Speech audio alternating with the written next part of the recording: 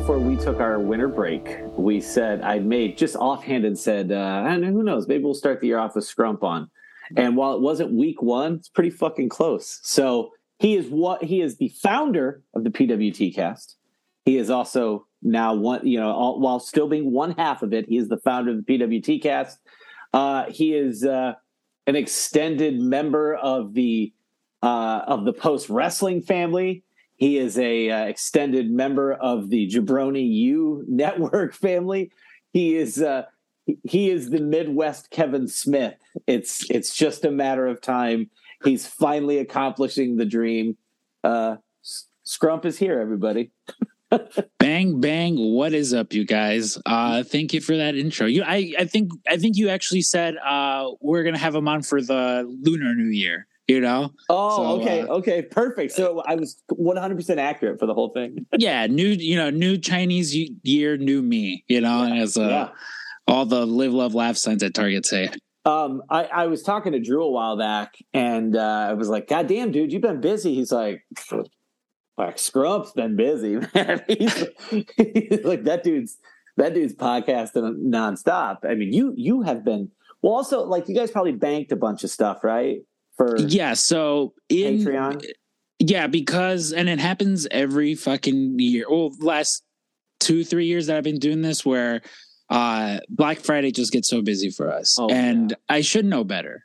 I should know better. Yeah. And I forget to bank stuff up. I don't, and then it's usually sort of just like, hey, who wants to talk about anything? Yep. Yep. And so as soon as we were done with the sale, for the most part, I was like, all right, I need to I need to get my ducks in order. And I was just like I started recording like the first week of January, and I've got probably up until like the end of March as far as most of my Patreon content goes. Okay. It's one of those I almost feel bad where I'm just like, hey, guys, you want to record something? Cool. It's not coming out until April. So if it's like, it's no rush. Like this is just me trying to just stay ahead of everything. Yeah. But I also think it also sort of coincided with where I was mentally mental health wise. Like it's one of those, like I came to the realization with my therapist where it's just like, yeah, sometimes when I'm stressed and I got shit going on, I'm like, you know what I'm going to do? Just pile up my plate with as much as I can so that I can't be sad.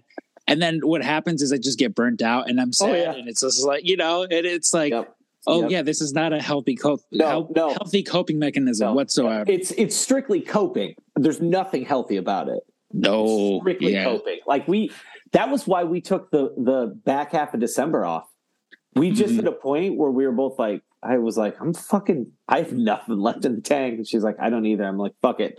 We need to take these few weeks off. And I'm glad we did, because these sort of things should be fun, but not at the expense of your mental health ever. Like, this should, if nothing else, be like a platform to like talk about those sort of things, fun shit, but also like, if you want to get personal, these are the platforms to do it. And you're in this weird position where, well, I think you have like pretty much total freedom with, because it is the PWT cast, like it's branded. So like, I think you've been put in a position where like, there's almost an expectation where like, you're going to have to touch on wrestling here and there, but you've done a really good job of navigating the waters of like, you layer in your personal interests, you touch on wrestling, but you also probably, and I'm making an assumption, you kind of have to be mindful, right? I mean, yeah, like there's certain, so it's funny because at the beginning, I think the one thing that like Dave and I did not want to do was just try and copy any other podcast. Yeah. Like I've always, from day one, I've said like, as far as interviews go, like Cole Cabana, he got that good. I am not going to bother to try and reinvent that wheel. Absolutely. Yes. So he's going to do that. And when it comes to news, like my only news source with wrestling is Post Wrestling. And, both objectively and subjectively, whether or not they're my friends. So it's one of those, like, I don't want to do that. But the one thing the one thing that when it's the way that I took it is, it sounds a little artsy fartsy, but it's like, this is my art, this is my canvas.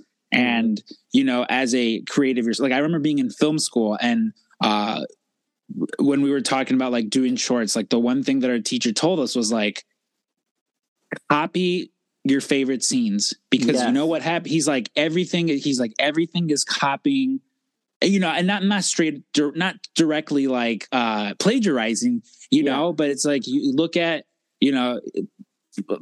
any fucking movie where you look at Steven Spielberg, Quentin Tarantino, these guys who are just like, I saw this old movie back and I'm going to just recreate this shot. Oh yeah. Whether or not it makes sense to just put this weird, you know, martial arts-esque scene in the middle of this drama, I'm going to fucking do it because that's what I want to do, you know? Yeah. And so I think it was a little, you know, I just, I've often compared this podcast to Kevin Smith's podcast, oddly enough. Like there was Smodcast, you know, which was just him and his producer friend Scott Mosier, who sort of just sat around and bullshit, which for the most part was Dave and I. That was the very early episodes of the PWT cast. Then it shifted into Fat Man Beyond, Fat Man on Batman, whatever it was, where it was and still 65 other fucking shows. Yeah, you know, but that's how I sort of kept track, where it was that, you know, where it was talking more pop culture, because as you know, we learned through that, where it's like, oh shit, you know, people like to hear the wrestling talk, but they also love it when we start talking about what we were watching on TV. I think it was like us talking about Watchmen, where it essentially, when Watchmen was happening, it became like a Watchmen review show where every week, and then like when we bring like Brody on, and I think that also helped because now more people are listening and they're like, oh, you know, and also Brody is down to talk pop culture. Like every time he's been on, that's been that's been the great thing about it, is you aren't put in a position where you got to ask him the bullshit wrestling questions. Like he's just down to talk about movie and TV. Well, that's one of those things. Whenever he introduces me to his friends, is, you know, he'll say, "This is my friend Berto," which you know, it's not. I'm like, oh, his friend Berto, you know, but he'll be like, oh, I go on his podcast because he doesn't make me talk about wrestling, you know, and truth be told, that's what I try to do with like everyone. Anytime I bring obviously there's been some interviews, you know, where it's. You have to, you know, exactly. Yes. What am I going to talk to? I mean, and listen, don't get me wrong. You know, when I've spoken to an Eric Bischoff or a Jeff Jarrett, it's like, as much as I want to kind of touch on this and that, I'm also like, so what the fuck were you watching during the pandemic? Like, what are we watching on TV? Just sort of those things, because it's like, again, can I ask them about fucking holding up Vince McMahon for money, or you know, the Monday Night Wars? Sure. Yep. Can I hear Jeff Jarrett just go on and on about The Last Dance and how that inspired his wrestling character? Oh, fuck yeah, sure. Yeah. Tell me, fucking like, let's do that, you know? But yeah, no, the podcast it's just gone in these different iterations, because then, you know, Kevin Smith for a while had Plus One, which was him and his Plus One. And for a while it was me and my Plus One, you know, and it sort of shifted back now into this weird, just I guess back to Smodcast. Yeah, you know? like there's something like, okay, so for people that may be listening to this, that like, the good thing is like Marty and Sarah created their own, like a swirling universe around them, and it includes you, it includes us, and so there's been this like overlap in podcast audiences, and as a result, Jabroni U was pulled into that as well. And Drew, like, what's cool about that is Drew and I've known each other our entire lives. He's family. And it's so weird to me how he slid right in there with you, and it felt right away. Like there was no learning curve for you guys. There was nothing had to be adjusted or adapted. It was just like, oh, no, that's just, he's the fucking co-host, and all of this works, and it feels like it's always been this way. Well, see, and I think what helps is, so they're like, and I talked to Marty and Sarah about it, where they have the same thing with like the Matt Nix effect, where anyone I've ever met through Matt Nix has always been a fucking stand-up person. Like I've yet to meet like a real piece of shit dickhead, from him. And it's same thing with Marty and Sarah, where everyone, I've met through them, and like that happens with you. And same thing with like anyone tangentially that I've met through you. And I remember you telling me like, hey, my buddies do this draft podcast, and and I'm just like, oh yeah, sure, I'll do it. And just instantly I hit it off with all of them, and it's one of those where it's like I say it all the time, and I think maybe sometimes people think it's a little like haha, but like I will do anyone's podcast, like I love talking about myself. Like that's why I think it's like it's like you put me on a first date and it's going a little awry, and it's like, well, guess what? I'm gonna just fucking start talking about myself and tell these stories that I'm gonna hit you with the the best of, and maybe one of those stories sticks, who knows? But like with those guys, I just I got along with them right away, and just locked right in, man. Yeah, and that they had me on, I think maybe like 3 times on the draft pod before I finally had them over on mine. Yeah, and it was always just, I always felt bad because whenever I would go on their show, I felt like I just talked and because I just wanted to like, I was the guy at the party who was like, come on, like let's just keep having one more drink, like I just wanted to keep the party going. The guy that did blow.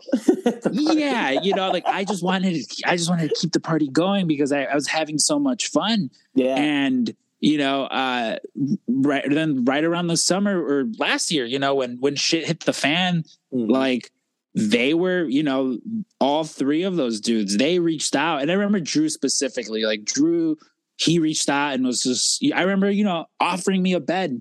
He's like, hey, listen, he's like, if, I understand how you're sort of stuck in this museum of what was this relationship that imploded.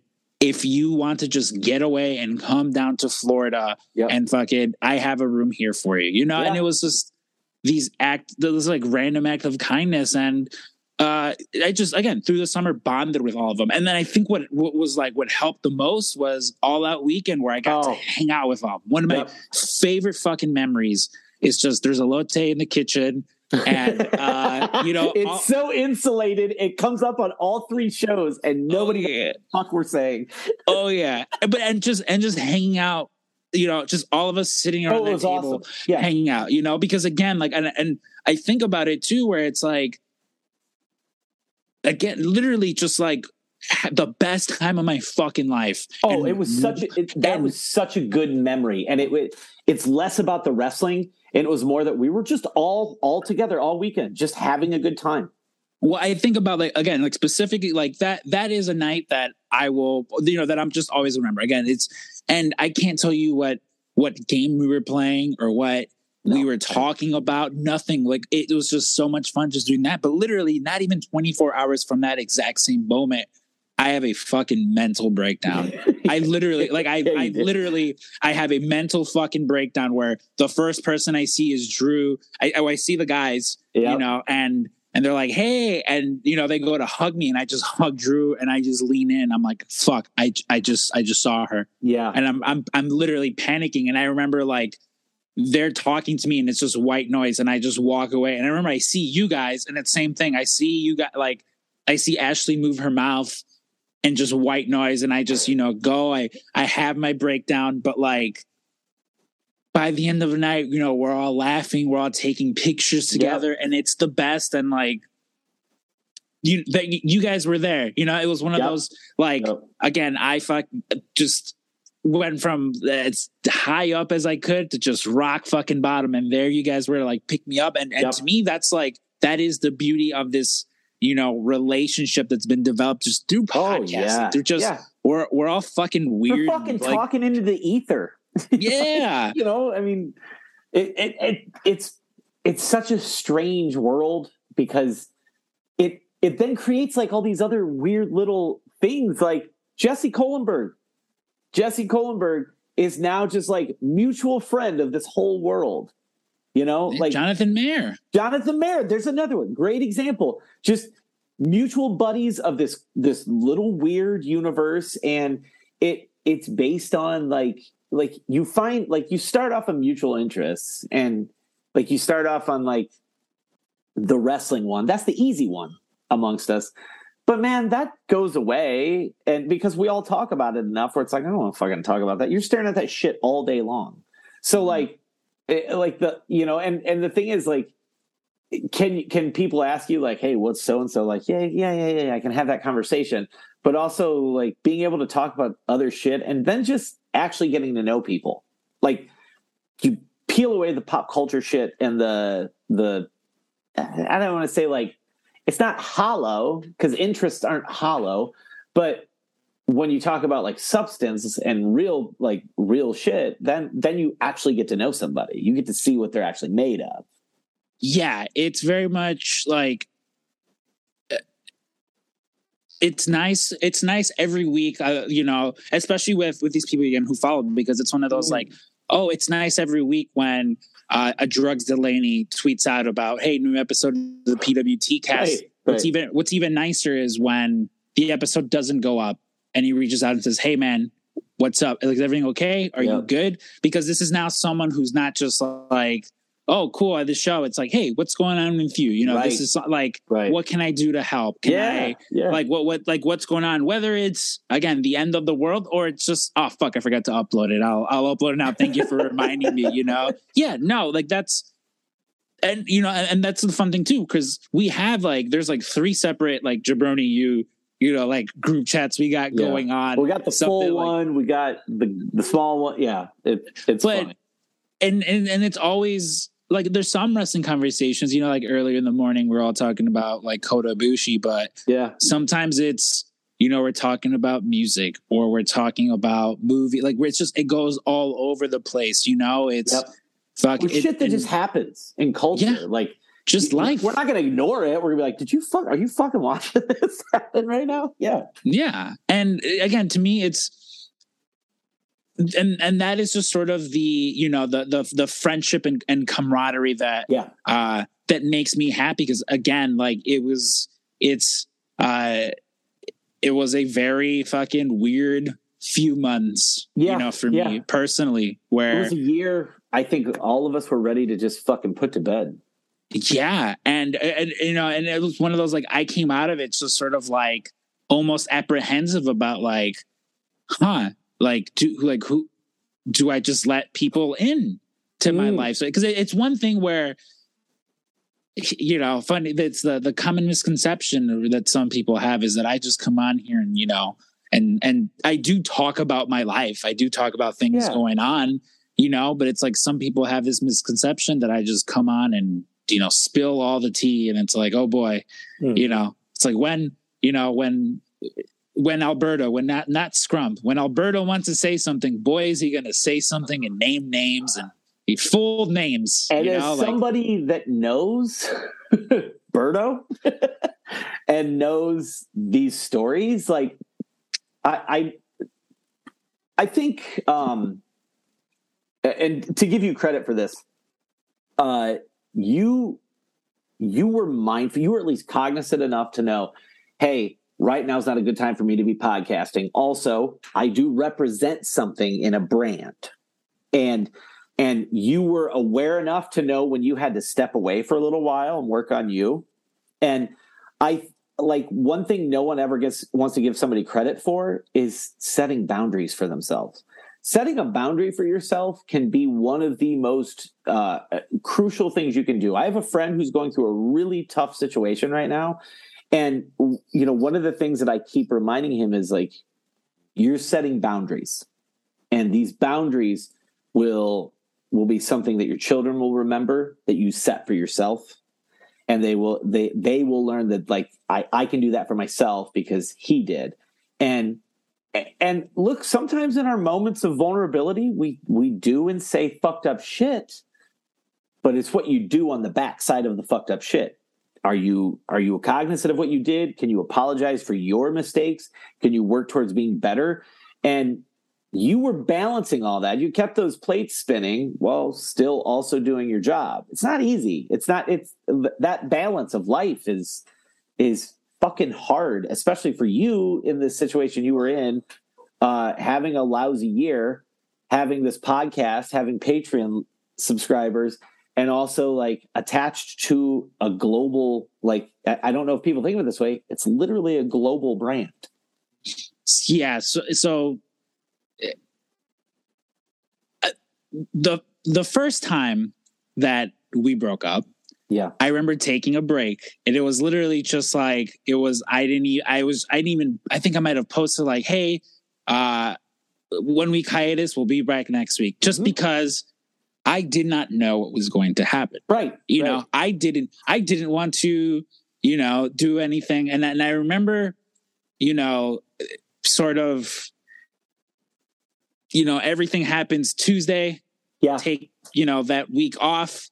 By the full next week, hey guys, bang, bang, bang, what is up? Yeah. Just sort of back to normal, and getting the comment of like, oh, like, why didn't you talk about it? And it's like, well, because what happened in my relationship isn't something that I need to go on to my podcast and talk about. Oh. It was, and what was being said was, why aren't you letting the public admonish you for something that's none of their business? Which, hey, to that credit. And again, no, then the it's a completely different story. The second time everything happens, the second time I get broken up with, only because, I'm in the situation of, I talk about her every episode. She's my co-host. She's on me with every episode. Yeah. And I don't want to go on my podcast and say, hey, she's gone. Yes. This is over. Everything. It's the end. It's the end of the world. Just so that you tune in next week and it's bang, bang. What is up, you guys? This is Scrum and this is Veronica. Yeah. Like, that was the last thing that I wanted, Yeah. And it did help taking that fucking time off, because, I can attest. I was with you through this whole thing. You were not in the headspace to be in front of a microphone. You were just not there. You shouldn't have been doing it, and you made the right choice for yourself. Yeah. And it was hard too, because of course it was. Because, here I was thinking, like, I don't want to say anything stupid. Mm-hmm. So I put out 2 podcasts. One that I deleted very quickly. Yeah, you did. It was only, from what I remember, it was only about 20 people that downloaded it. Yep. Yeah. You got it down quick, because I remember you texted me. I don't know if you remember this, but you're like, I posted an episode, but I took it down. It shouldn't be up. And I was like, yeah. And then I put up a second one, which was more calm, level-headed. Yep. And you would have thought that I was CM Punk at a press conference eating Mindy's cupcakes, the way, some people just ran to airing of grievances. Yeah. Oh, you would have thought that was what I did when, and it was just, and that was the reaction that I got was, you would, so, and that was when I learned, where it's just like, hey, you're not going to make everyone happy. Doesn't fucking matter. Nope. Because again, and that's sort of just, that has been there's been a lot of untruth things, a lot of misconstrued things. And I'd like to think I'm the kind of person where, like, you get at face value sort of what you see, I'm not, it's not like, oh, there's Alberto and there's Scrum. No, it's kind of the same person, just a different name tag. Yeah. I call you both. So exactly. People do all the time, which is why one of those things where it's like, no, if I had some shit to say, I'd fucking say it. I think too, when Vinny and I love Vinny, but when Vinny and I, we love Vinny and Moses on here. We love Vinny and Moses. When I was not seeing eye to eye with him, what would I do? Come on here and say, fuck Vinny. He's a piece of shit. I love Moses, but Vinny's a piece of shit. Yep. And that's what I would do. Anytime I had any sort of beef or anything with anyone, that's what I would do. And that's why it almost sort of bothers me now, where it's like, yeah, he's being, when I have people's mothers calling and saying like, don't talk about, so-and-so on the podcast. And it's just like, and it's like, oh, you think I won't say full fucking names on here? Like, oh, it's like, she sat across me while I fucking named names. Like, I will gladly fucking, and I remember when I was nervous about you having her join you on your show. And that was what the reason I was nervous, because I'm like, man, if this goes bad. But that's me. That's the father in me. Like that's the paternal thing in me of like Cash hates it because I'll present a scenario to him and he's mad. But then when the scenario plays out that way, I'm like, I was literally just trying to protect you from that. But you can't. Like people have to do those things. You have to. They're a big part of life and growth is trial by fire. And in the moment, you didn't think that was going to play out the way it played out. I went and declared on an episode of the Draft Pod how I'm going to marry this fucking person. She's the one. I think the last time I was on here with you guys, I talked about I'm pretty it. sure you did. And that's the thing, where it's like, I did love this person. I very much cared about this person. Yeah. And those feelings were true. Those feelings were there. If a year from, if last March I don't fuck up, who knows? I literally might be recording this from, our apartment. Yeah, absolutely. It's one of those things, where. But you also can't, like, you know this, like, you can't spend. There's only so much energy you can give to thinking about. Yeah.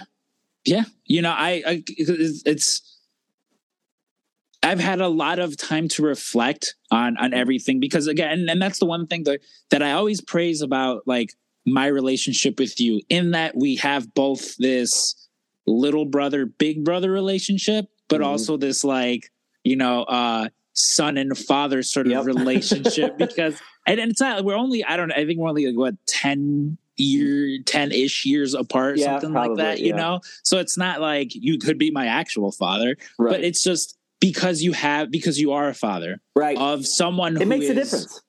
Yeah. And someone who's closer. I mean, Cash is closer to my age than he is to yours. So it makes sense while there's that there. And no, I mean, dude,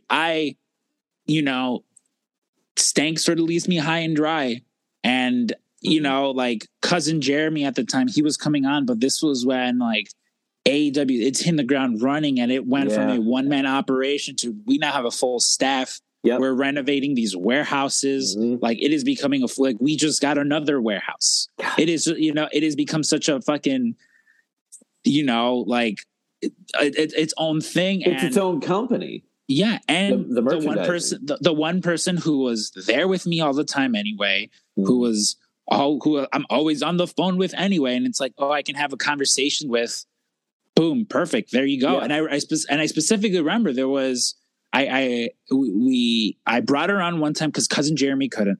Yep. And then there was like a blizzard after that because we were supposed to go to it was like an AEW show here. And it just sort of kept going on. And I love that. I loved those episodes. Like that's the thing where it's like, despite everything that's happened with myself and Dave or myself and her or any other guests that I've had on, like I've never deleted anything. Yeah. I've never it's there, and it's all there, like I'm not going to get rid of it because it's my past. Like it's a public journal of this part of your life. Yeah. And then listen, there's been not plenty of times but there's been a few times where I'm like, yeah, I'm going to go back and listen to this. I'm going to go back and listen to and I'm like, oh, that is what this person sounds like. Yep. I forgot. And like, the one, I specifically remember listening to one episode where I bring up you guys, and she's like, oh, I can't wait to meet them and all these things. And I'm like, Ashley also couldn't wait to meet you, but it's one of these, like, again, it's been a very weird year. I sort of go through these ups and downs where, it'll go by the wayside. Yeah, and the one thing that's helped me throughout this therapy, because honestly, before this, how would I get through a breakup? Is I would just sleep my way through it. Sex was my one vice, my one drug. I would just use that to get, but it's like I could sleep with 100 women, and what would happen at the end of that?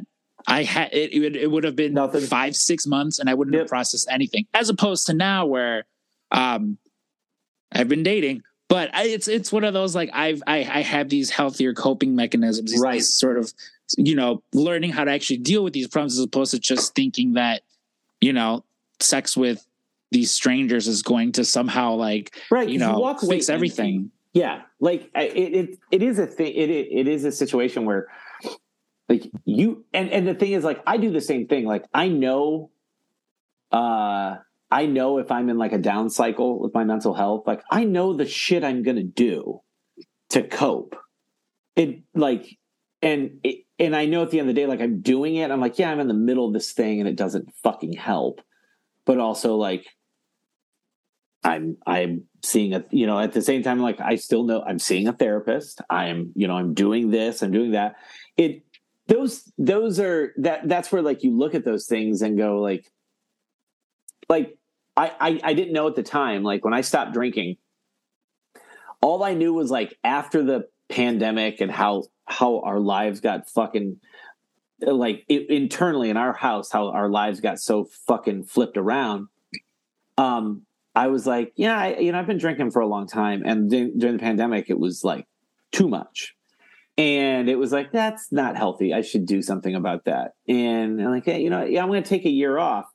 And it just so happened that when I decided that I was like, I'm going to take a year off, it ended up being one of the worst fucking years of my life. And I can look at it now and go, man, like, the universe had kind of teed that up for me. Like, hey, this is becoming, like, not okay. And it's going to only get worse if you stay on this path. And I look at it now and I'm like, there was a point last year where I was talking to Ashley and I was like, I don't know. I was like, maybe I was more fun when I still drank. Maybe I should start drinking again. And she was like, did it fix it? Was it fixing things? I'm like, no, I guess not. She's like, you've been doing it for how long? Like, a long, long time. And she's like, and what? Nothing. Like, nothing. Like, I gained nothing from it. And taking it out of my life forced me to, like, like, just as an example, like, just being in this band, this is the first band since I was a teenager that I've been in that I did sober. Like, and the thing, like, like, people listening to the show already know this. Like, I don't drink. I still use cannabis every day. But, like, I don't have alcohol when I go on stage. This is a very, like, foreign concept to me. And the first show we played, I was like, oh, fuck. Like, there's a very, like, electric feeling of, like, I'm doing something I've been doing since I was, like, 15. But now I'm doing it, and I'm clear-headed. And I haven't done it as clear-headed as this since I was, like, 17.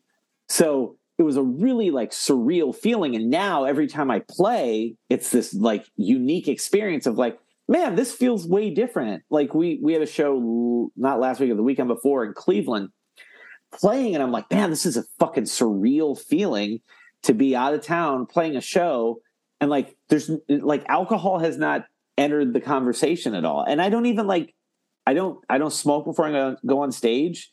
And truthfully, now I don't even smoke till I get home, and that's just to come down.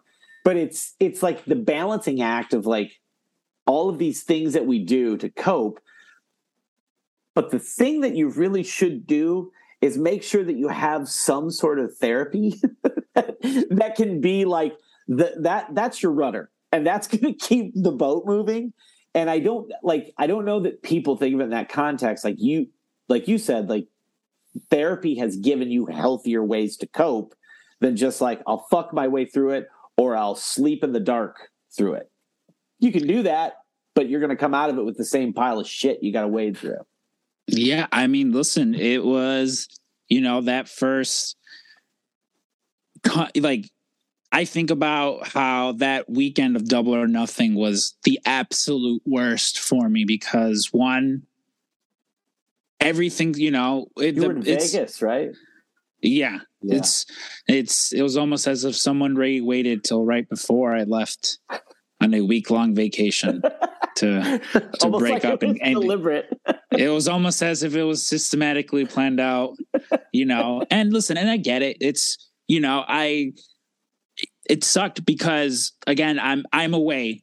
The one thing I want to do is just be there, but I can't. I just want to talk to her and I can't. And I'm surrounded by my closest friends and I can't talk about it with anyone. Yep. I mean, because one, I don't want to ruin their vacation. Right. Everyone's been looking forward to this, but two, I am riddled with such shame and such guilt. Yep. It was, I cheated the one time. And this is my first time talking about it publicly. And it happened one time. And, when everything came to light and I got confronted about it, I owned up to it. I apologized for it. I did everything that I physically could, to sort of help us move on from that. But a relationship is two people. Right. And I mean, hey, she couldn't, and that sucks that she couldn't, but that was just sort of that. And, but from that, I think I remember telling you, and I think you might've been the only person I told, maybe my cousin as well. Yeah. But it was just one of those, it was just such shame and embarrassment because that's, that wasn't who I am. It's not who I am now. You aren't that person. And but I cutting hair one time doesn't make you a barber, is the way I've sort of put it. You did a bad thing. You're not a bad person, but it was just that I'm surrounded by my friends and I was under the assumption I'm going to talk about this. I'm going to say this to you and everyone's going to fucking turn on me. They're going to tell me how terrible I am and they're going to fucking prosecute me to the fullest extent. And there was one person in that group who did that. You guys can use the math to figure out who it was. And it was just, and it just sucked because even then I'm also there, with someone who I think is my best friend. Who, is also just burying me, digging all the knives in my back under the guise of he is worried about me. And again, you guys can surmise who I'm talking about in that scenario. But it's Drew. No, it's Drew, you son of a bitch. No, but it just, it sucks because I'm literally that whole weekend, we're all out and I'm putting on this brave face. And the minute that we get back to our hotel, I am running upstairs to cry and eat as much melatonin as I can because I think if I can make it, I think I'm going to make it through this weekend. She's going to fucking call or show up because that's what she always does and things will be fixed. And that didn't fix things. And, it's just, it keeps up and up and up. And, not only do I, lose my girlfriend, I lose my best friend, I lose my cousin who is like my sister. It's all these things sort of happening at once. Yeah. It starts something that I wanted to keep private to myself because the last thing I wanted to do was go tell everybody my issues, tell everyone what's going on. Again, only for everything to be fine a week later. That's one of the things that I learned from the past where it's like, you don't need to tell everybody everything all at once. Some things, again, you're someone who this is because you would reach out like, hey, how's everything going? What's and I would tell you. And again, it wasn't like we had long conversations about this. Yeah. And you were like, you were not in a good place. Like it would go from like you and I would have long conversations to then it was, you were talking to Ashley and I both, like we got you on speakerphone and we're talking because you were processing, you were mourning the loss of not just one, but a few people in your life, because that's what happens when a relationship ends. There's collateral, right? There's collateral damage in that. And that sometimes it's friends and mutual friends and blah, blah, blah. But more than anything, like you were owning up to your mistakes and processing them, but it hit a certain point for you where like you were still like owning these mistakes, and it hit a point where I remember Ashley and I telling you like you can't keep you can't keep reliving this. You can't keep punishing yourself for mistakes when you've already apologized and you're putting effort into trying not to do it again and trying to heal and mend this. And and that goes for anybody. It's not just you. Like, there has to be a cutoff where we allow ourselves enough room to go, fuck it. I did my best. I fucked up so bad. I fucked this whole thing up. I worked so hard to try and fix it, and it's clearly just not something I can fix. And that's okay. That this is a moment in my life that I learn from and I grow from. And we live at a time where, like, we don't like to forgive people. We like to burn them to the ground. And look, there are people that deserve to be burned to the ground for horrible, horrible things. But if someone apologizes, like in earnest and sincerely apologizes for their failures and then puts the work in to not perpetuate that, not to keep that going, we have to allow them that room. You have to be given the room to apologize, prove that you're working on it, and then move forward. And sometimes moving forward is moving forward without those people. And unfortunately, it was a situation for you where, like, you were processing that in real time. Like, we were watching you process it in real time while you were trying to keep all the other balls in the air of, like, I have a podcast, I have this, I have this. It's a lot. It was a lot of fucking weight to carry around. I mean, it was, because that was, that was the thing. To her credit, she came to me and said, I want to work on that. I want us to do. And so I was like, fuck yeah. Like, it's, everything, go to therapy, do everything and anything that I could. But when you say, when you say to someone, I forgive you for what you did, let's move on from this. Mm-hmm. Well, the first thing is the first two things that you have to do is forgive them and then move on. And that was not, it was not the case. I've said, ad nauseum, there's, and you're a Game of Thrones guy, right? Yeah. What she wanted was never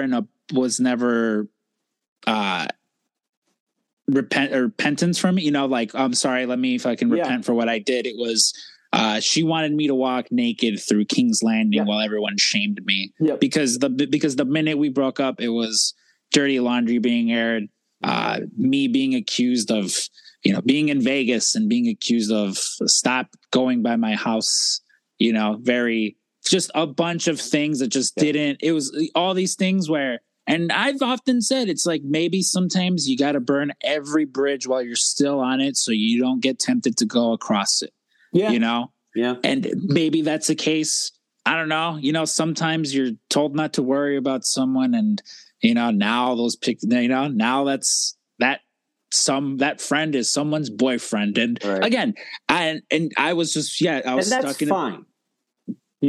Like, that's fine. But you can't live in a world anymore where you're punishing yourself for something that is in your past. And it's, and also, like, to be clear, it's okay if the other person thinks that they're ready to forgive and they're not. It's okay. Like, it's just some things aren't meant to be. But to carry that hurt and that pain around and then punish that person over and over again, like, no one's getting anything good out of that. That's unhealthy for both parties.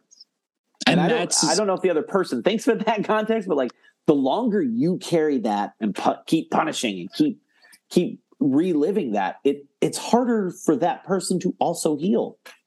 Yeah, I mean, and that was just what it was at the end. It was no longer fun. It was just constant. I'm pain. Sad, depressed. I can't all this because of you. And I'm, you're damned if you do, damned if you don't. Yeah, absolutely. And like, and it was those following months where I'm just sort of left to, again, because of past behaviors, I'll give it another week.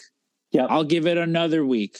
Yeah, maybe just I promise you, Wes, I'm going to wait just one more fucking week and everything will come. Because, I mean, there was a point in time where nothing had happened to where things couldn't, there couldn't have been, have been salvaged. Mm-hmm. But, then when I was just like, there came a certain point where it's just like, oh, okay, no, like clearly it's unsalvageable, and I was just forced to move on.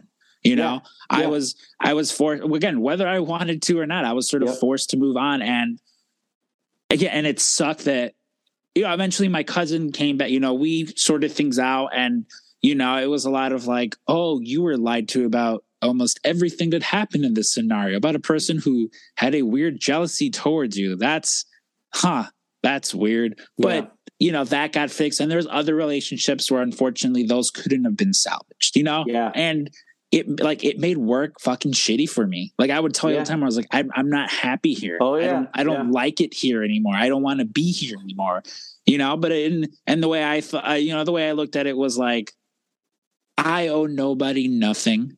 There's one person I owe any sort of anything to, and I apologize to her. And, you know, when shit hit the fan, when I thought I fucked up, I did something really bad. Yep. Everyone's going to think that I'm terrible. You know what happened? You told me, no, it's fine. You know, you're worried. I still love you. Yep. Frank said, no, it's fine. Don't worry. I still love you. Mm-hmm. Paul, Nick, all these people, because they're real friends. Because some people, you know, they're friends. They care about you. Yep. Others didn't. And that fucking sucked. You know, it's like you build a... And you only find out when this happens. You know, like you only find out in those moments. Yeah. You know, and that's just... And it sucks. Mm-hmm. You know, but and that's what I mean, where it was sort of taking one of like a step back, and it's like, well, fuck. Am I going to bother getting close to any of these people where, you know, when a fucking stranger, who she was, a stranger, you know, says some things that are true, some things that are not, and you don't even have the decency to say, hey, Wes, you know, I heard this about you. What's up, man? Yeah. I heard this and it pissed me off.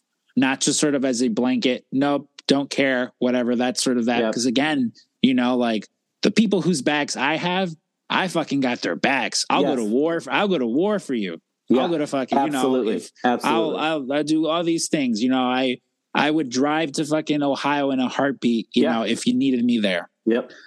You know, and it was just a lot of that. You know, it was a lot of just sort of coming to terms with that, where it's just like, yeah, man, you know, again, my therapist tells me all the time, he's like, you're going to be able to look back on this and be like, oh, this was great. You know, this was, this was a good thing to happen despite, you know, the fucking heartache, the like, like, you know, it's that's why it's one of those things where I will never apologize one bit for how I dealt with anything, whether how crazy I acted, for the things I said, for the things I did.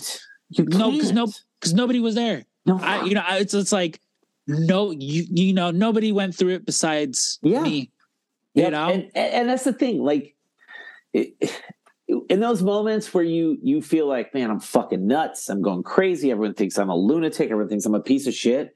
What you find out, and the thing is, I say this because it's so comforting, and the older I get, it's more comforting. You realize how little people are actually thinking about you. And it's a good thing, because we get so wrapped up in our own pride and our anxieties and our fears and our ego, where we're like, oh God, I'm going to walk in here and they're all fucking staring at me and they hate me. Nah, they're not. Yeah. They don't give a shit. They're worried about their own bullshit, and they can't possibly worry about your bullshit because theirs is right here. And I think that especially in these moments is so good to keep that in your pocket, because when you feel crazy and manic and paranoid and you're in pain and you're depressed and all of that fucking chaos from something like this, to know that you can step back and go, nope, everybody in this room right now has some variation of this bullshit baggage that they're carrying around. Varying degrees at varying points in life. But whatever room you're in, everybody's got some shit. And they're all worried about their shit. Maybe not as intensely as you were in that moment, but maybe a week from now they might be, or a year from now they might be. And knowing that you can kind of step back and go, I'm not crazy for feeling the way I'm feeling. I'm not crazy for going crazy in this moment. I'm not crazy for talking, like talking ad nauseum about this situation, trying to will it in a different direction. It's part of a grieving process that you had to go through. And that was why, like, I never batted an eye when you because it went like we text all the time. That's how people communicate. When you needed to call me, I knew it was a real fucking deal. Like it wasn't you just being like, oh, what's going on? What are you guys doing today? Mm-hmm. You needed to it couldn't just be text. It was like, I need to say these things to know that I'm not a monster or that I'm not crazy or that I'm not a piece of shit. And you would tell us things and Ashley and I would say like, that was fucked up. You shouldn't do that. You can't do those things in those moments. We understood. So it was being honest with you, but also reminding you like, you're not a ghoul. You're not a sociopath. You're not a monster. You fucked up and you feel really horrible about how bad you fucked up. The problem was the other side of this situation couldn't process it in that way. And that's okay. I'm not going to begrudge her that. I can only speak to your situation because you're part of us. And when you watch someone you love go through pain, you have to be honest with them, but you have to give them the room to say all of the crazy shit because it's trapped and you need just somebody to hear you say that stuff. It didn't fix it. I didn't take it away by listening. You have to get it out. That's what therapy is about. That shit can't stay there. It has to come out. You have to get it out. You can't internalize it. You got to verbalize it. You got to process it. You got to manifest it in something else and you have to grow and learn. And you did. It's not easy and you still are. It fucking sucks. But I can honestly say, if I thought you handled this wrong, I would have been telling you like, this ain't it. Don't do this. Don't do this. There were moments when I would talk to you and I would tell you like, you can't do that. Don't do that. Don't even allow those thoughts in. But if I thought you were doing the wrong thing, I would have said so. And I think it's at best, it was disingenuous of some of your friends to use the scapegoats and excuses they did. At best, disingenuous. At worst, it was just heartless and unnecessary to not hear a friend go through their pain and hear what they were experiencing and at least try and lend an ear or lend another bit of advice. Yeah. I mean, it was one of those where it wasn't tit for tat, you know? Yeah. Again, if it was my dirty laundry's being aired, boy, again, I mean, the reference wouldn't have made sense then, you know, but it's like you put me in next to Tony Khan with some India's cupcakes and maybe I start fucking throwing some shit back, you know? Yep. It's like, oh, it's one of them RF video fucking shoot interviews. So you want to know where a lot of these crazy tendencies I learned about came from? Boy, let me tell. How about you stake out in front of my house and I fucking let's find out who's really the one staking out in front of some people's houses. You know, just a lot of things like that. But and I would always, I'm not going to begrudge anyone for how they deal with their grief. Yeah. You know, that was the one thing where it'd be fucking full on breakdowns and it was like, hey, by all means, never once was it just like, oh, again, why don't you get over that? Never, ever anything like that. No. You know, because that's not how you do that. You know, that's not how you fucking tell people. That's not what you do. You know, if someone's going through some shit and you know, like that. And that was sort of my fucking thing where I would get it. Like I would totally understand if I was this monster that was sort of paying, you know, and I'm someone, I will fall on my sword countless times. I will never just be like, well, I don't know, Wes, why do you think everything's going bad?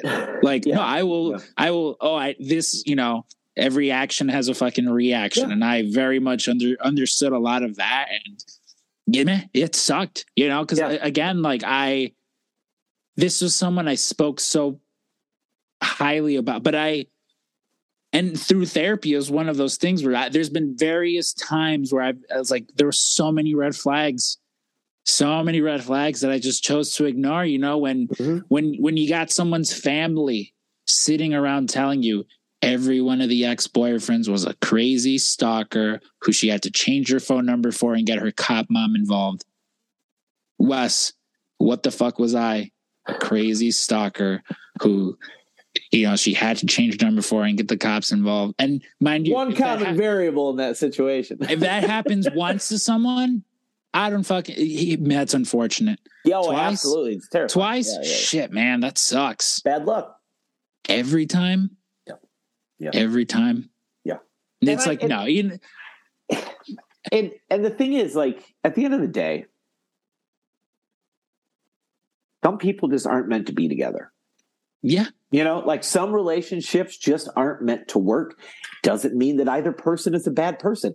Same as the situation you were in. It doesn't mean these are two bad people. They're just two people that were bad together. Maybe didn't realize it. Maybe didn't realize, like, you can look back on how certain situations played out and you can go, you know, would I have done that if I was really as committed as I thought I was? You know, you can play out all those scenarios. Walking a year out, now we're a year away from it. You can look at it and go, some people sometimes the shit's just not meant to work out. The way I've this is sort of what I've talked about with like my therapist, where it's like we're almost a year out from where shit hits the fan. Yeah. And, you know, sort of everything goes downhill. But it's like the way I look at it is prior to about, I was single for about 3 years. Mm-hmm. And the one thing I learned about in that time was, boy, do I love being single. Boy, do I love just do whatever I want, whenever I want, sleep with whoever I want. I don't have to worry about nothing. It was great. Not responsible. And I had zero intentions of any of that changing. And then fucking CM Punk's coming back to the United Center. Mm-hmm. And I'm walking to get something pre-treated, and I see this beautiful woman sitting over there, and I go, who the fuck is that? Mm-hmm. You know, and I chit-chat her a little bit there, chit-chatted a little bit at the softball game. Yep. You know, we're at Colt Cabana's live show, and Ashley's like, go fucking talk to her. And I'm like, shut the fuck up, Ashley. No, I'm not going to do that. You know, and it's sort of this, I get swept up in this fairy tale romance. Mm-hmm. I very much in that scenario I was this dog just trying to chase after this unattainable thing. And once I got it, it was sort of just like, oh, okay, what do we do now? And I wasn't ready. I wasn't ready for that. I had friends. So many friends and family just like, you sure? And it's like, yeah, no, I'm good, you know? Mm-hmm. And again, and I self-sabotage. You know, I remember there's specifically, and this was the reason I came to the other day of therapy, where I was like, there's this show Euphoria on HBO. Yeah. And there's one episode where it's based around one of the antagonists of the show, Cal, who is he's a closeted homosexual man who, because he got his girlfriend pregnant when they were 17, 18, he's like, he didn't get to live the life he wanted. He's trapped, you know, he gets drunk and goes to the bar where he and his boyfriend used to go to and plays their song and just drunkenly dances with, you know, whoever reminds him of this man from fucking 30 years ago. Yeah. 30 years ago. Yep. And I remember us both watching that scene and us having different reactions where I was heartbroken. I was like, this person's trapped.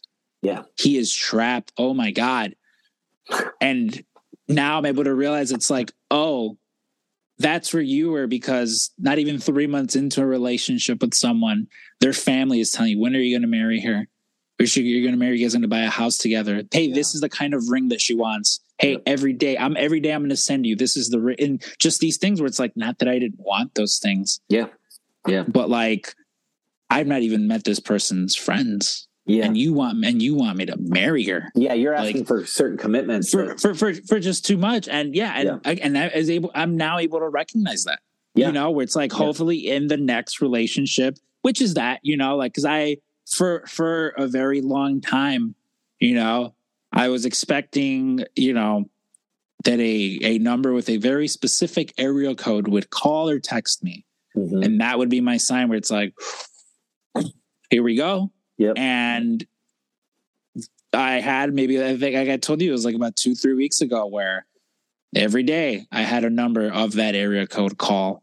And whether some people were just bored trying to make a prank call or whatever the case was, that sort of fucked with me because I was just like, okay, here we go. Like and then, no boyfriend still in the picture. And, it was just some fucked up prank. And again, for whatever the case, whatever reason, it's like, by all means, prank call to your heart's desire, or don't, because it totally wasn't you. That's it's not a specific area code whatsoever. Yeah. But it was just one of those where it's like, I can't control that. And I'd like to think that I'm in a place now where if she ever reached out and wanted to say her piece, whether it's just fuck you, blah, blah, blah, this and that. Yep. Cool, man. I'm here. I very much think I very much think there's a better chance of you and I wrestling the Golden Lovers in the main event of Wrestle Kingdom. Pretty likely. Yeah. That's a much pretty likely. Yeah. But hey, it's just if it happens, it happens. It's cool. Whatever. Again, I've moved on. And you're in that place now where you can. Yeah. You're right. Where I can a piece of shit. where I can go on the podcast and I can talk about Drew. I went on this date, or if it's before the podcast, I tell about the several dates. It's one of those as opposed to just me being sad about that because it's that where it's like there's certain fucking weirdos that are still obsessed with me. For whatever reason. And again, if I'm the villain in your story, boy, is that a fucking very boring story because I am find something to do, man. Find something to do, man. I am not that interesting of a person, as well as I just like, I'm almost 30 now. And it's one of those things where I'm like, I don't have time for. You're not 30 yet? No, I'm going to be 30 in June 26th. So we're about okay. So I'm 13 years older than you then. All right. I mean, I'm older. I'm old. Yeah, but it's that Marty's older than me. Yeah, Marty is both our dads. Really. Yeah, but he's only got like a year to me. Yeah, but it's just that where it's just like, especially right now where I'm at in life, it's like Yep. If I'm not, if it's just something that's bringing me joy, what the fuck am I wasting my time and energy on it for? Yes. Like Cash spent Cash was in a relationship for quite a while, and oh my God, we love this girl. I still love her. She's a sweet kid. But Cash knew, and Ashley and I were watching it, and we were like, and he talked about it on his podcast a couple of weeks ago, because I think people were surprised that they weren't together anymore. And he was learning a very hard lesson, because he's been, since, the relationship that put him in a crisis unit, has, bopped around and like, I don't want to say in an unhealthy way, but I think in a way where it would ultimately, like, we were telling him, like, you're not ready, and that's okay. And his best friends were saying to him, like, buddy, you don't have to do this. You're better when you're single. He likes the opportunity to be that social. And we knew pretty early on, my folks knew, they're like, it's such a huge, vast difference in who they are. Her father's a pastor. She grew up in a much more sheltered environment. Ashley and I are godless commie leftists, and like, it's a situation where it was like, I don't want to say oil and water, but like, he knew and was so afraid to, like, I think it was part of it was like, I don't want to admit failure again, but it was also a part of him that was like, I don't want to admit that everyone else is right and I'm wrong. And we kept saying to him, I said there was one point I said to him, I go, look, man, if you're not in this, you need to spare her feelings, because you're going to break her heart. And he got really mad at me for saying that to him. And I knew he would. I knew he'd get pissed and defensive, because he knew I was right. And he knew that he didn't want to admit that I was right. And I knew that it would turn into a fight. and we were watching him be a shitty boyfriend, a very like emotionally shut down, keep you at arm's length, and it was hurting her, and we felt bad for her. So like, you know, we were, but at the end of the day, he finally was able to say, like, he basically said, like, I can't do this. And he told her, you know, it wasn't one of these shitty teenager, like, over text. It was face to face and said, like, I am not good. I'm not being good to you. And you like, and I know it broke her heart, and I know it was hard to do, but for him, it's a learning process of like, there's this person that damaged him and still has still has some jurisdiction over some of his fears because of the hurt they caused him.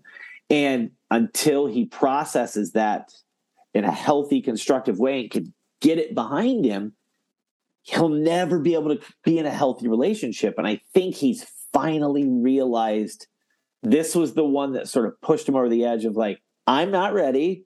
I need to fix this shit. And it's, you know, obviously that's the teenage version of it, but you went through a much more adult version of that. But it is the realization of like, it's okay that I heal myself. It's okay that I take the time to get better. It's okay that I take the time to mend these wounds, and I can date a bunch of people.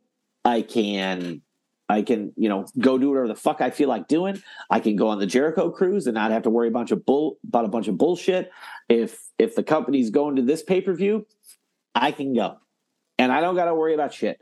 And that's there is a freedom in that, but also it is part of getting better after this is knowing like these, you know, when I'm ready, I'll be ready and I'll know that this is the right moment. Like, and I'm not saying there's some great epiphany in every relationship. It's just, but there is a part of you where you know, you're going to know like, no, it's okay. This is going to be like, this is it. I'm cool. This is okay. I'm good. I'm ready to go to step B or whatever that is for you. But I think you are still and have been, you put the work in and you're still putting the work in. And that, because we talk about it so much on this show, mental health and dealing with your mental health and healing those pain points and improving upon the broken parts and fixing them and learning from them. Like, I've been watching you go through this whole thing in real time and watched you gradually become you again, but you're an elevated version of yourself because you know some boundaries that you didn't know a year ago. And you should be proud of that. Like, you lose people in this shit, man. And I hope the other person, I hope that she has moved on and is healing and doing whatever is the thing that fixes her. But you can't be concerned with that anymore because you have to fix you and you are. And that's the shit that matters. That's why, like, you coming on here, I think you and I kind of knew this is where this conversation will go. Mm-hmm. But that's something that's something that everybody should take stock in for themselves. If I dealt with trauma, did I take enough time to get myself back to a healthy place? And if I didn't, then what am I doing right now? Am I still working? If I'm not working on it, that's bad. Well, that's sort of like where I've found myself because, like I was like, I didn't want to start just dating again. You know, like, again, like it was one of those things where I was like, I'm not going to just rush into something. Some of us immediately rush into something and start posting pictures and videos about how we're in love with someone who was just a friend, how you had no problem. You shouldn't worry about why my friends are texting me about this man at 3 a.m. It's super normal behavior. it's super normal behavior to, you know, 1 month have pictures and videos with someone, and then another month or two later, completely something different with the same places that the other person was with. Regardless, you know, it's been one of those things where, like I've talked about with my therapist, where I'm like, I have a type, and it's not like it's one of those. You can never come to a resignation show. Oh boy, do I want it's it's one of those where it's like even sometimes when I'm like on Hinge, I'm just like, oh, this girl looks nice, and then I'm like, oh, this girl, it's like oh, Samantha looks nice, but Jessica, and like there's been times where I'm on dates with someone or sleeping over someone's house, and I'm just like, oh my god, it's like they say or do something and I'm like, I know I am here. This reminds me, like, though I like, it's I do give myself credit as much as I have sort of progressed. Don't get me wrong, I still wince every time I see a Chevy Cruze. Oh yeah, one That's just day part of the healing. One day a green car is just going to be a fucking green car. Absolutely, it's not the case until that day.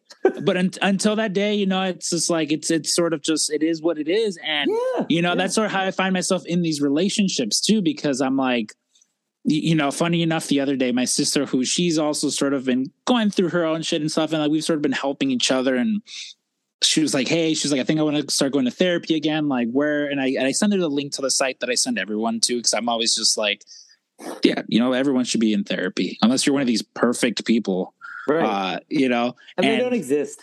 No, they don't. But she literally messages me maybe 20 minutes later, and she goes, hey, isn't this your ex-girlfriend? And this was like my first girlfriend, like my first serious girlfriend, who is now a licensed therapist, a psychotherapist. Really?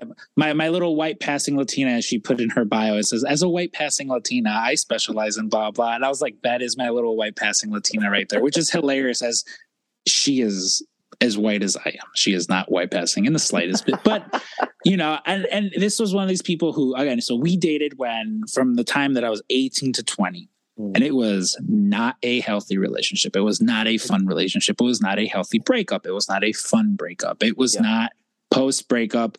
We were both very shitty people to each other because we were 20 and 21. Yeah, it's the age. And it's the shittiest version of yourself. Yeah. And this was like around the pandemic, where I was convinced I was going to die in the pandemic because everyone was everyone was going to. Yeah. I was making my peace with everyone, apologizing to anyone I need to, and she was sort of the last one on that list, and I have been blocked for years. I don't have any way to contact her, so I hand wrote a letter. Yeah, and I apologize. It wasn't one of these like, well, no, like we should get back together, or if you feel the need to get in contact. Nothing. It was nothing of that sort. It was just me apologizing for the shitty behavior I displayed 8 years prior. And I did that. I said my piece. She posted that on Twitter, and her stupid fucking friends made fun of me, which was fine because I was like, hey, I said my piece. I did what I needed to do. Yep. You're now almost 30. You're a year older than me, and this is what you resorted to. Fantastic. I am glad that you are on brand, that you have stayed on brand all these years later. And it was one of these things, like I talked about it with my therapist, and he was like, yeah, man, he's like, some people, like not every, therapist is, some people just don't fucking change. And and that's one of the things where I'm sure tabs are being kept on me, Probably. In some regard, yeah. And in some regard, because that's how it is. Humans are curious. We like to relive those parts of our lives. It's a morbid curiosity. Yeah, and again, and I think to the extent that I've gone to is, again, listen to older podcasts that we've done together, because I don't have it in me to, again, after All Out, I went and peeked and went, okay. More than just a friend, huh? And that was it. That was the last time I bothered to look at anything, because I don't want to know nothing. Yep. Anything, don't care. It's whatever. But sometimes, again, a little nostalgic, and I'm like, oh, you know what? That Super Bowl episode was pretty fun that we recorded, and I'll listen to that. And that's sort of that, and my sad music, and that's it. And I move on. But again, that's just the one thing where it's like, if if someone feels some type of way, you know, I can only control again, I say it all the time, but it sounds like hippie, but no, it's like I can only control my actions, my reaction to somebody's actions. I wish, you know, and even that, and it's even to the point where there was a while where I was just like, I just really want closure. Just don't care. You know, it's one of those things where, again, I prepared myself when I was getting these prank phone calls to just, all right, maybe one of these will be the real thing. For a while, I didn't want to have anyone over because the last thing I want is to have someone half naked and she rolls up looking to apologize. And I'm like, you know, but it's just one of those things like, I don't care. I don't worry about those things anymore.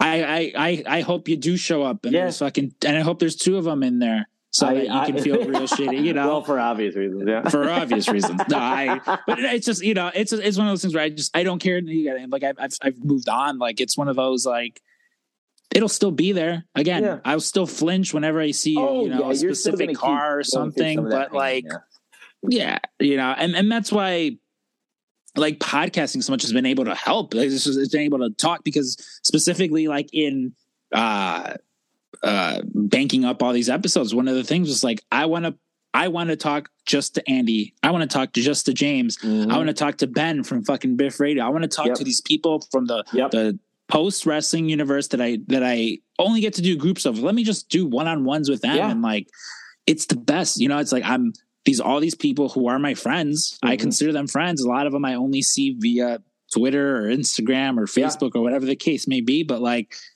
I'm having these fun conversations with them. And again, and I think back to shit, like, I know exactly. It was the day that I called you about, like having made up with Vinny. Where you and I talked, where it was that same day, my buddy Martin Bushby and Benno from Post Wrestling, they were doing like a 24-hour charity stream. And I was like, hey, if you need someone to jump in, I know I might take a little sabbatical. I'll gladly jump in and help. And that was just sort of the thing that, you know, lit that fire underneath my ass again, where I was like, all right. Yep. You know, and like, this was like the girlfriend that I was, you know, like, no, like, I don't need you anymore. I got this cool new one. She's from Indiana.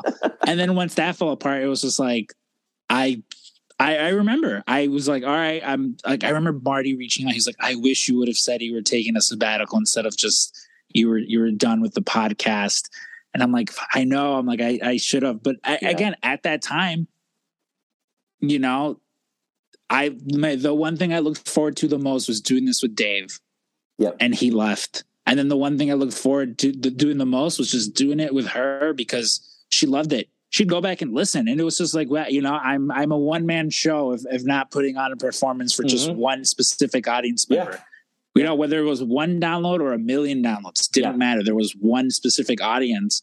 And when that one specific audience went away, it was just like, well, what am I doing this for? But thankfully, you know, I had the Jesse Kohlenbergs, the Jonathan Mayers, the Drugs Delaney's sort of reach out and like, hey man, we love you. Like, hope you don't go away. And that's why, like, now more so than ever, like, you know, it's like with the podcast, I'm trying to move it in a specific way. And, you know, like I'm in the midst of like all the old artwork. I want to retire all that for obvious reasons. You know, I want a fresh new look, sort of a new coat of paint, because as much as it is the PWT cast, it almost is more sort of like the Scrum cast at points. And you know, and I'm fine with that. You know, like I've had friends like, wow, yeah, it's like I know a lot more about your personal life than I should, and it's like, yeah, well, that's kind of who I am. You walk away knowing the person, like Jonathan Mayer, I know I've had real conversations with him in person where it's like, you know, the person because you've been listening in on their lives, you know, and Jesse the same way, man.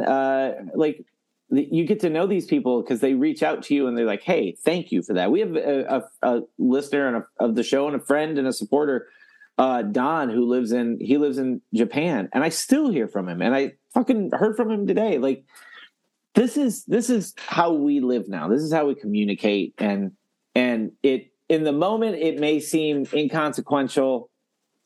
It may seem frivolous, but like those little bits and pieces matter. this shit matters. Talking about this stuff matters.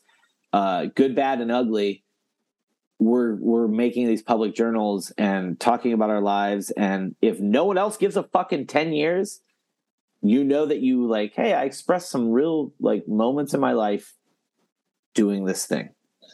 Yeah, like that's why. Like I remember having the conversation with BJ, you know, with your sister, where I was just like, man, as far as like cash goes, where it's like his whole generation, whether it's a podcast, whether it's TikTok, vlogs, whatever, like it is just a whole different, like this is my version of that, where again, in 10 years, I'll be able to go back and, oh yeah, that was that week before I left to the Jericho Cruise where Wes and I sat down and I talked about all this. Mm-hmm. His fucking generation, it's a whole different thing. Oh, and I'm yeah, like, man.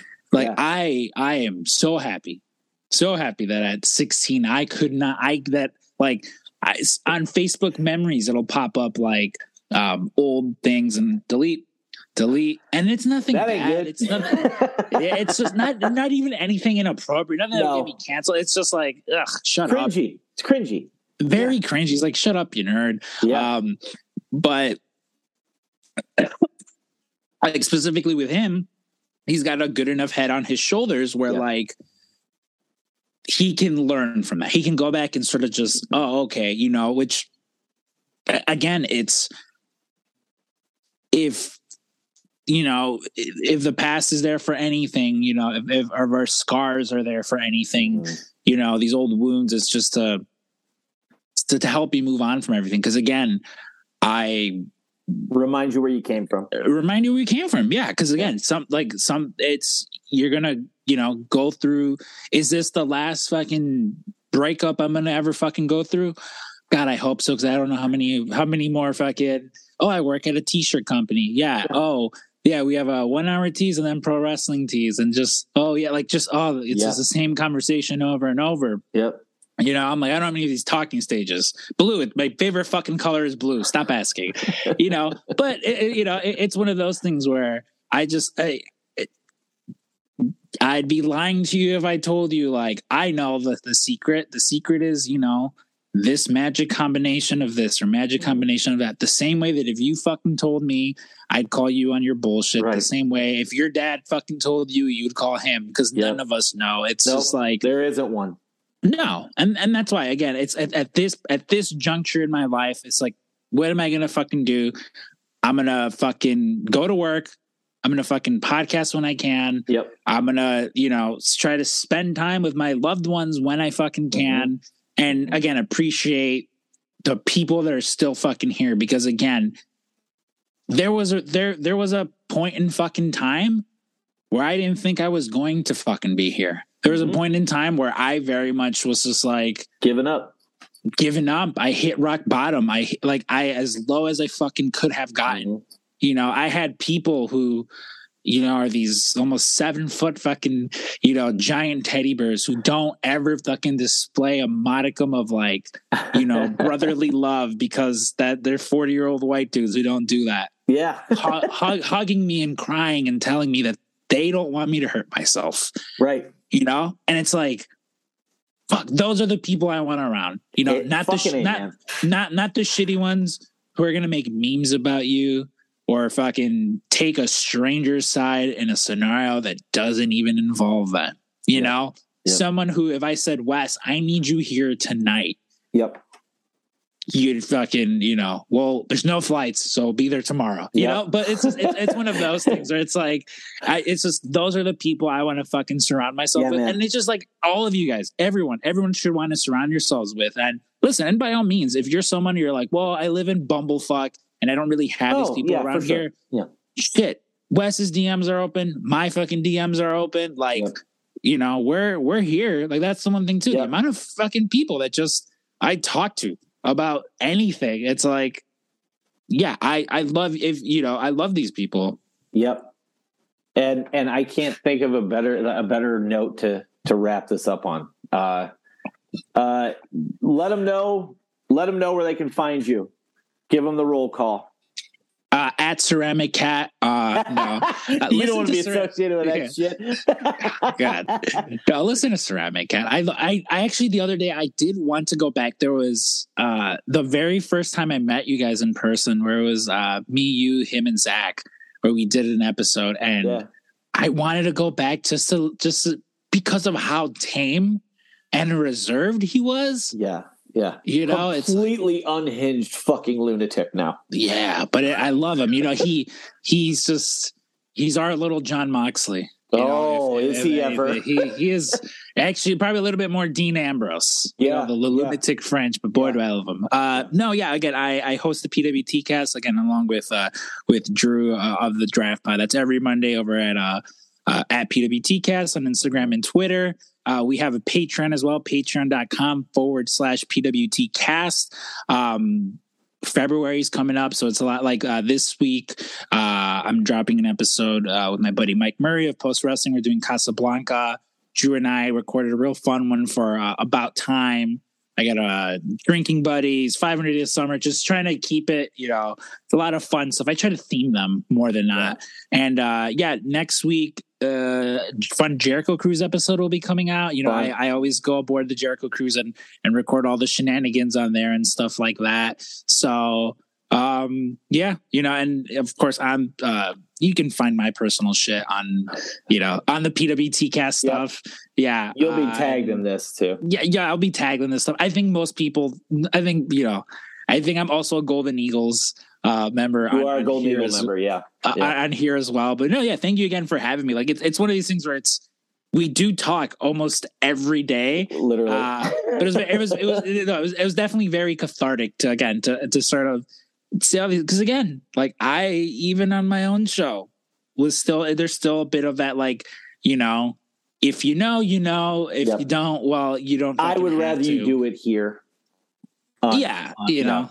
And again, and that's my thing where it's like, and I don't mean to bury anyone, you know. No. No, you know, that's why it's like, even listen, the fucking, you know, the bane of my existence this summer, I would welcome with open arms if, you know, maybe not that with open arms, but you know, maybe an extended handshake, an extended firm handshake, like you would give an aunt or an uncle that you're not too that you don't really want to see, but you're like, well, they're showing up to the barbecue anyway, so we'll they're manage. here. Yeah. You know, we'll see how being stuck on a boat with some of these people goes, but you know.